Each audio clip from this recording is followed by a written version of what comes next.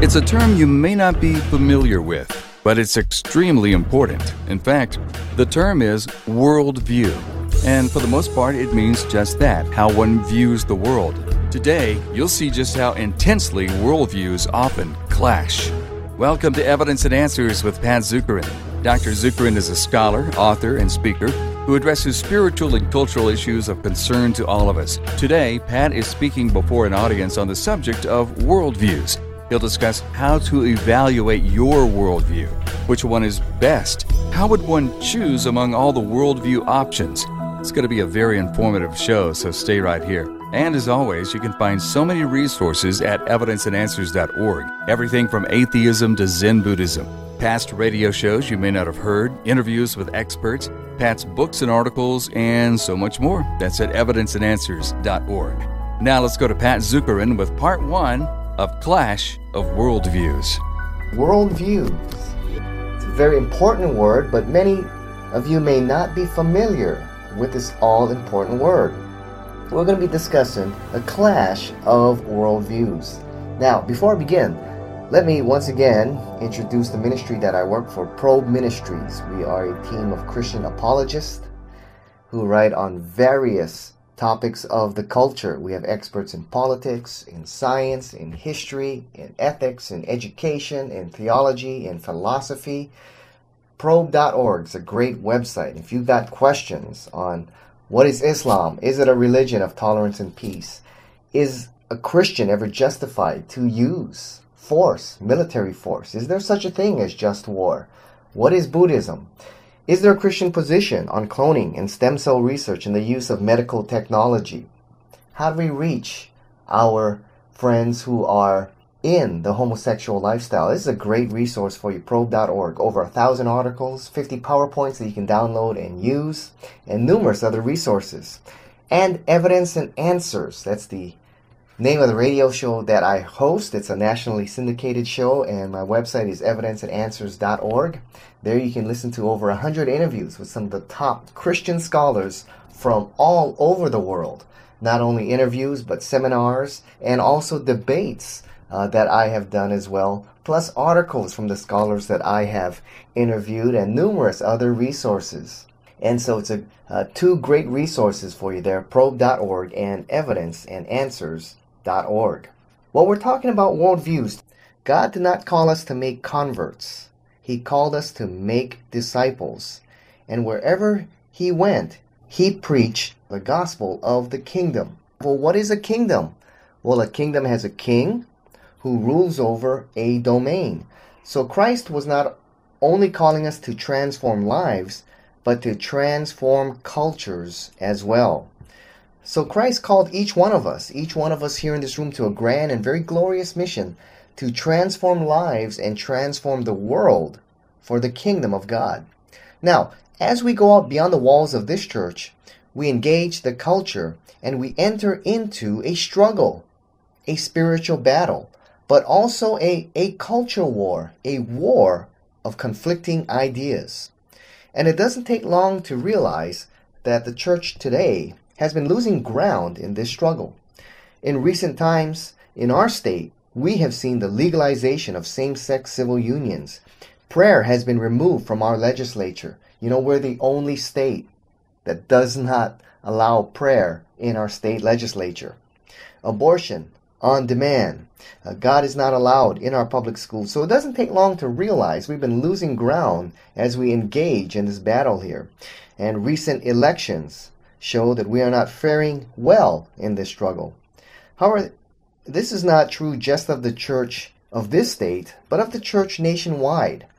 Charles Colson, most of you in here are old enough to remember him. He was one of the top aides to President Nixon, indicted in the Watergate scandal, and in prison gave his life to Christ, and now speaks as a powerful prophetic voice on issues of the culture today. And he writes this in his book, How Shall We Now Live? He writes this: we live in a culture that is at best morally indifferent, a culture in which Judeo-Christian values are mocked, and where immorality in high places is not only ignored but even rewarded in the voting booth. A culture in which violence, banality, meanness, and disintegrating personal behavior are destroying civility and endangering the very life of our communities. Small wonder that many people have concluded that the culture war is over and we, the church, have lost. Sociologist George Barnum, in his book The Second Coming of the Church, writes this: "As we prepare to enter into a new century of ministry, we must address one inescapable conclusion. Despite the activity and chutzpah emanating from thousands of congregations, the church in America is losing influence and adherents faster than any other major institution in the nation." Well, what's going on here? Why are we losing ground in the struggle for the heart and soul of our culture and of our nation? Well, one reason is that we do not understand where the true battle lies. You see, the real battle is not simply over gay marriage or abortion, but it begins at worldviews. Now, this is a term you may not be familiar with, but it's a very important one. What is a worldview? Well, a worldview is what shapes our beliefs, our values, and our behavior. And if we hope to understand our world, to live out our faith, and transform our culture for Christ, we must begin with an understanding of worldviews. Well, let's first begin with a definition of worldview. What is a worldview? Briefly stated, a worldview is a set of presuppositions, beliefs that we assume are true, which we hold about the basic makeup of our world, how we view reality. So a worldview is a commitment of both the heart and mind to a set of beliefs that we assume to be true and shape our understanding of reality. Everyone in here has a worldview. Whether you can explain it or not, you all have a worldview. You all have a pair of glasses through which you view and interpret the world around you, which affects your beliefs, your values, and your behavior. Today, modern man is faced with a supermarket of worldviews, all of them claiming to be true. You can identify someone's worldview by how they answer 5 basic questions. First one is, what is the nature of God? Secondly, creation. Why does the universe exist? Third, deals with the nature of man. What is the nature of man? Fourth, deals with the issue of sin. What is man's problem? Why is there evil and suffering in the world? And finally, salvation. What's the solution to man's problem? How someone answers these 5 vital questions will determine what their worldview is. Now, there's 3 basic worldviews, and these lie at the foundation of all religions and philosophies. The 3 are theism, naturalism, and pantheism. Now, here's an easy way to remember them. Theism says God made all, naturalism says no God at all, and pantheism, God is all. God and the universe are one. God is not a person in pantheism. God is a it. He's a force made up of everything in the universe. So God and the universe are mutually dependent upon one another. Let's take a look at how these 3 worldviews answer the 5 key questions. First, the question of God. Theism says there is a personal God, an eternal personal God who created all things. Naturalism says there is no God. Pantheism says God is an impersonal force made up of all things in the universe. God and the universe are thus one, mutually dependent upon one another. Okay? Theism is the foundation of the 3 great monotheistic religions, Christianity, Judaism, and Islam. Naturalism forms the foundation of many of the philosophies out there in religions like Southern Buddhism, but philosophies such as Darwinism, it's the foundation of Marxism, atheistic forms of existentialism, and others.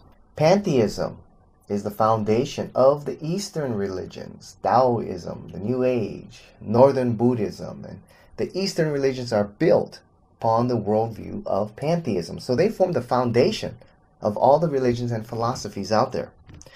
Well, the next one, creation. Why is the universe here?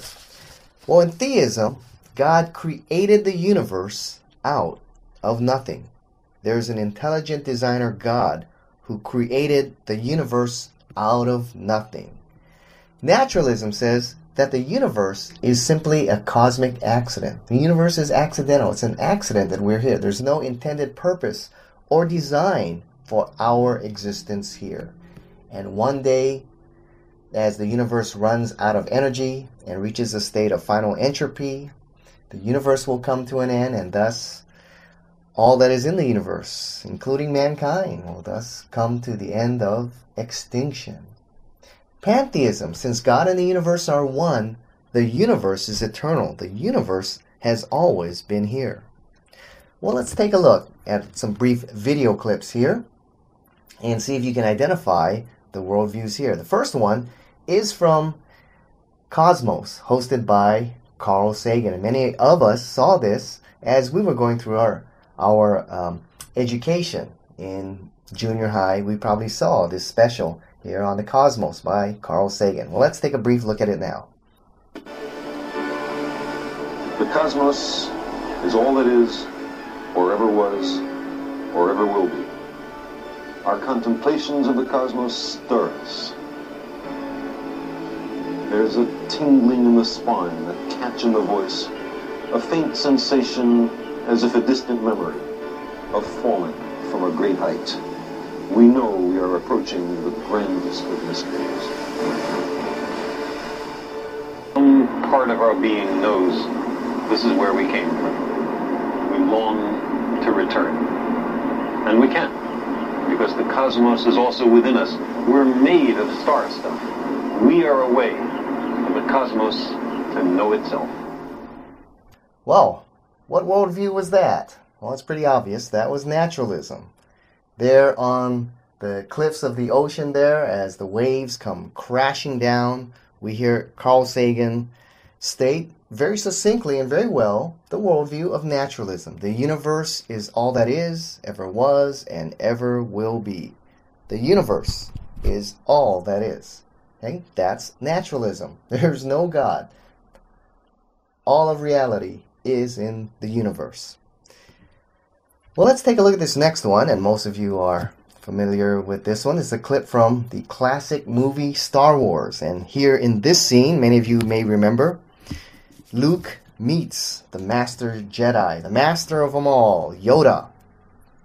And Luke has been training under Yoda for quite some time, and now he comes to a test to, by use of the Force, lift his fighter out of the swamp in which it is sunk, using not physical power, but the invisible power of the Force. And let's listen to this dialogue here.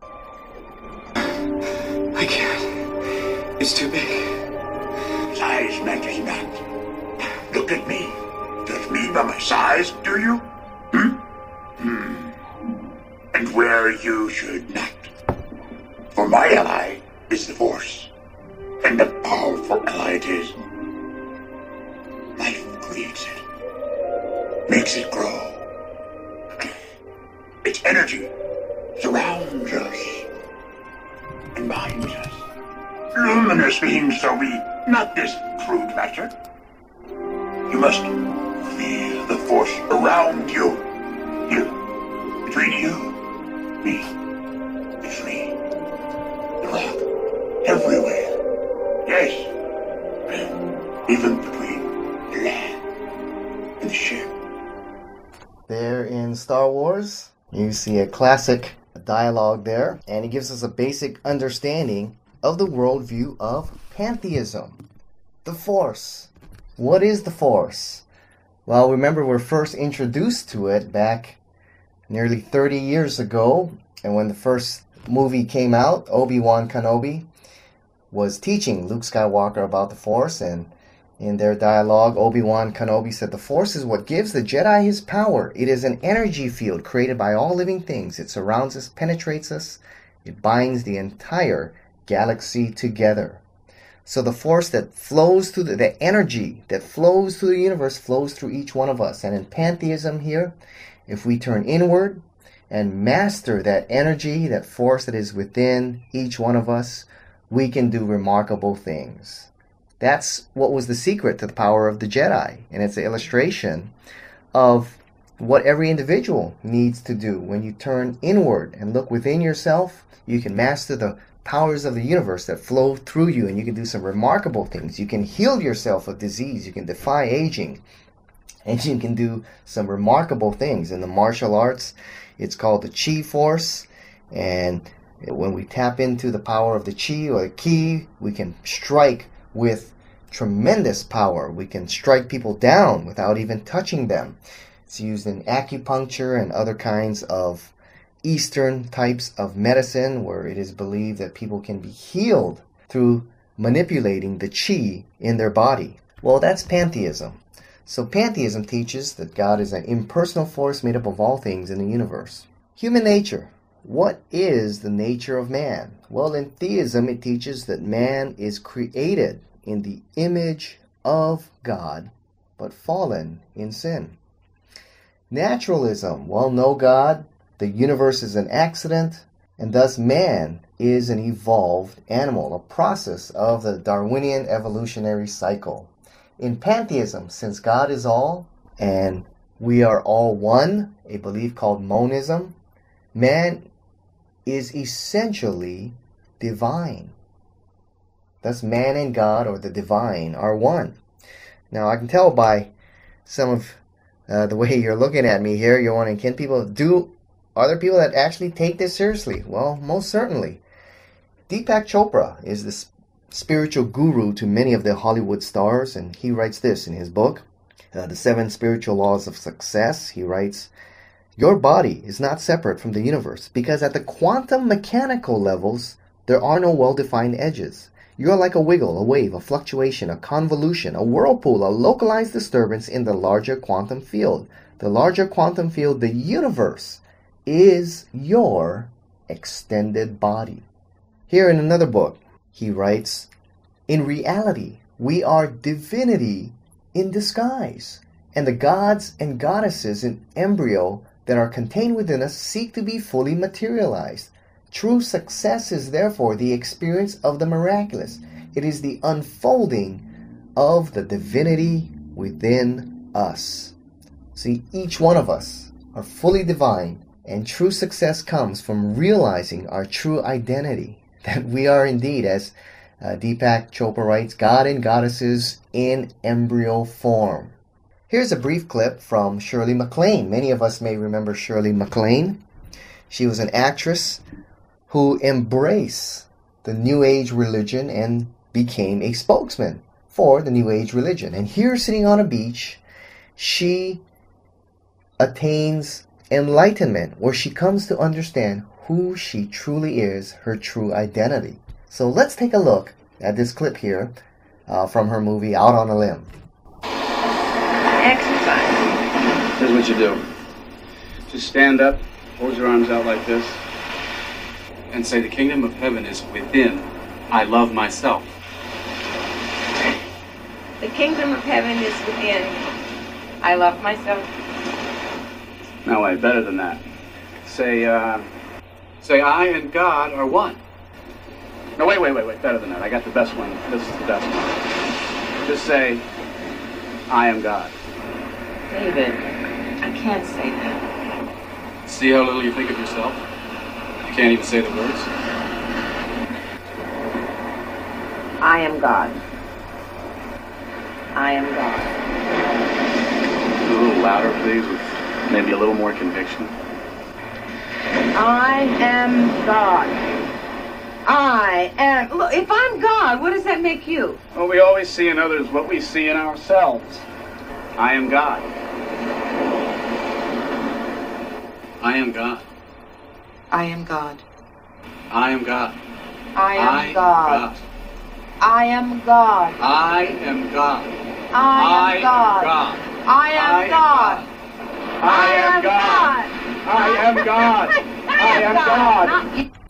There she writes in her book, that is where she came to enlightenment, where she came to understand her true identity, that she is indeed divine. And she writes that's when she felt the sunlight and the waves and the sand and the ocean. She felt one with all and came to a true understanding of who she really was. So what is human nature? Well, in theism, we're created in the image of our Creator. Naturalism, we're simply evolved animals. In pantheism, man in essence is divine. Well, what's man's problem? Well, theism teaches sin. We have broken God's perfect law. We've not been able to live according to God's perfect standard, and therefore we are separated by sin. Naturalism teaches that, well, really there isn't a problem here. We're going through the Darwinian evolutionary process, and as we continue to advance in technology and in our education, eventually it will overcome the evils of this world, and we shall continue to evolve and save ourselves, bring ourselves into some kind of utopian society. Pantheism teaches that our problem is that we're unenlightened. We do not understand who we truly are and our true nature. Well, what is the solution? Theism teaches, well, our salvation is found in a Savior. Naturalism teaches, well, it's found in science, technology, and advancing in our education. Pantheism teaches that salvation comes in enlightenment, truly understanding who we are. Well, this is an overview of the worldviews. Now, why is understanding the worldview so important? Well, let me give you 3 reasons why. First, understanding worldviews will enable you to live out your Christian faith consistently in this world. Secondly, it's going to enable you to effectively share your faith. And third, understanding worldviews is going to enable you to engage and transform your culture for Christ. Well, let's take a look at the first one. It's going to help you live out your faith consistently and effectively in this world. You see, if you look at my chart here, it all begins at worldviews, understanding what is real. Understanding your worldview thus shapes your beliefs.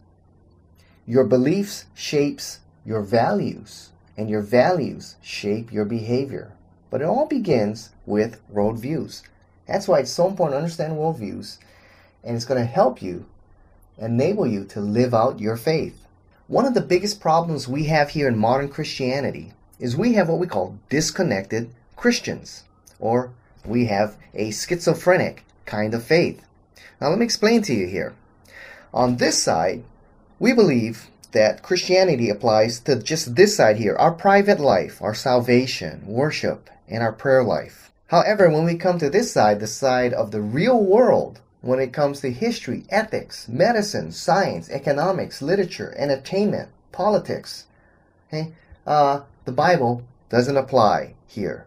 And we have thus made a very dangerous dichotomy here, a split of the sacred and the secular. As you can see here, the spiritual life is disconnected from life in the real world. We think that Christianity is all about me attaining salvation, my private prayer life, and my worship and my fellowship with God. But here, when you come to real life, business, medicine, science, political philosophy, economics, then the Bible doesn't apply. And so whose ideology do we go by? Well, we go by the ideas of the culture. Except when it comes here to our private spiritual life, salvation and my fellowship with God, well then here the Bible applies. And we've made a very dangerous dichotomy here. That's why you have so many Christians that Monday through Friday, they think just like the world. You know, you see a lot of these businessmen who have been indicted, and we see in the media professing Christ. Well, there's a disconnect here. You know, we've met Christians who work in abortion clinics, or Christians who are for embryonic stem cell research, or we have voted in politicians who stand in our churches and profess Christ. Yet when you look at the bills that they vote on, they go against biblical principles here. What's going on? Well, there's a disconnect here.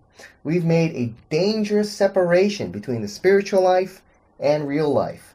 The Bible applies to the heart, to spiritual life, but to real life and the brain, well, then it doesn't apply. And thus we go by the ideology of the culture. You see, genuine Christianity is more than a relationship with Jesus that's expressed in my personal walk with God, Bible study, and my prayer and worship life. It's more than my personal discipleship or believing in a set of doctrines about God.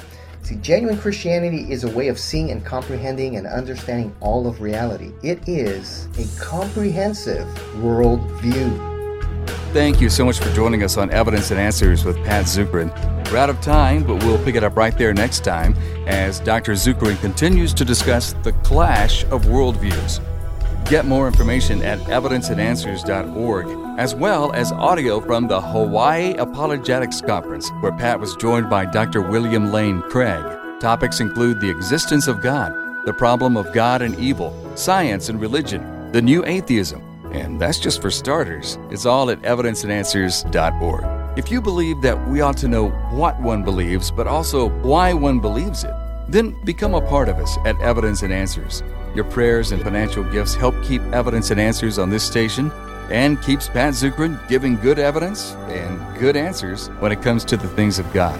Just click the donate button at evidenceandanswers.org. It would be a real blessing to hear from you. Thank you so much for being here. We'll see you next time on Evidence and Answers with Pat Zukeran.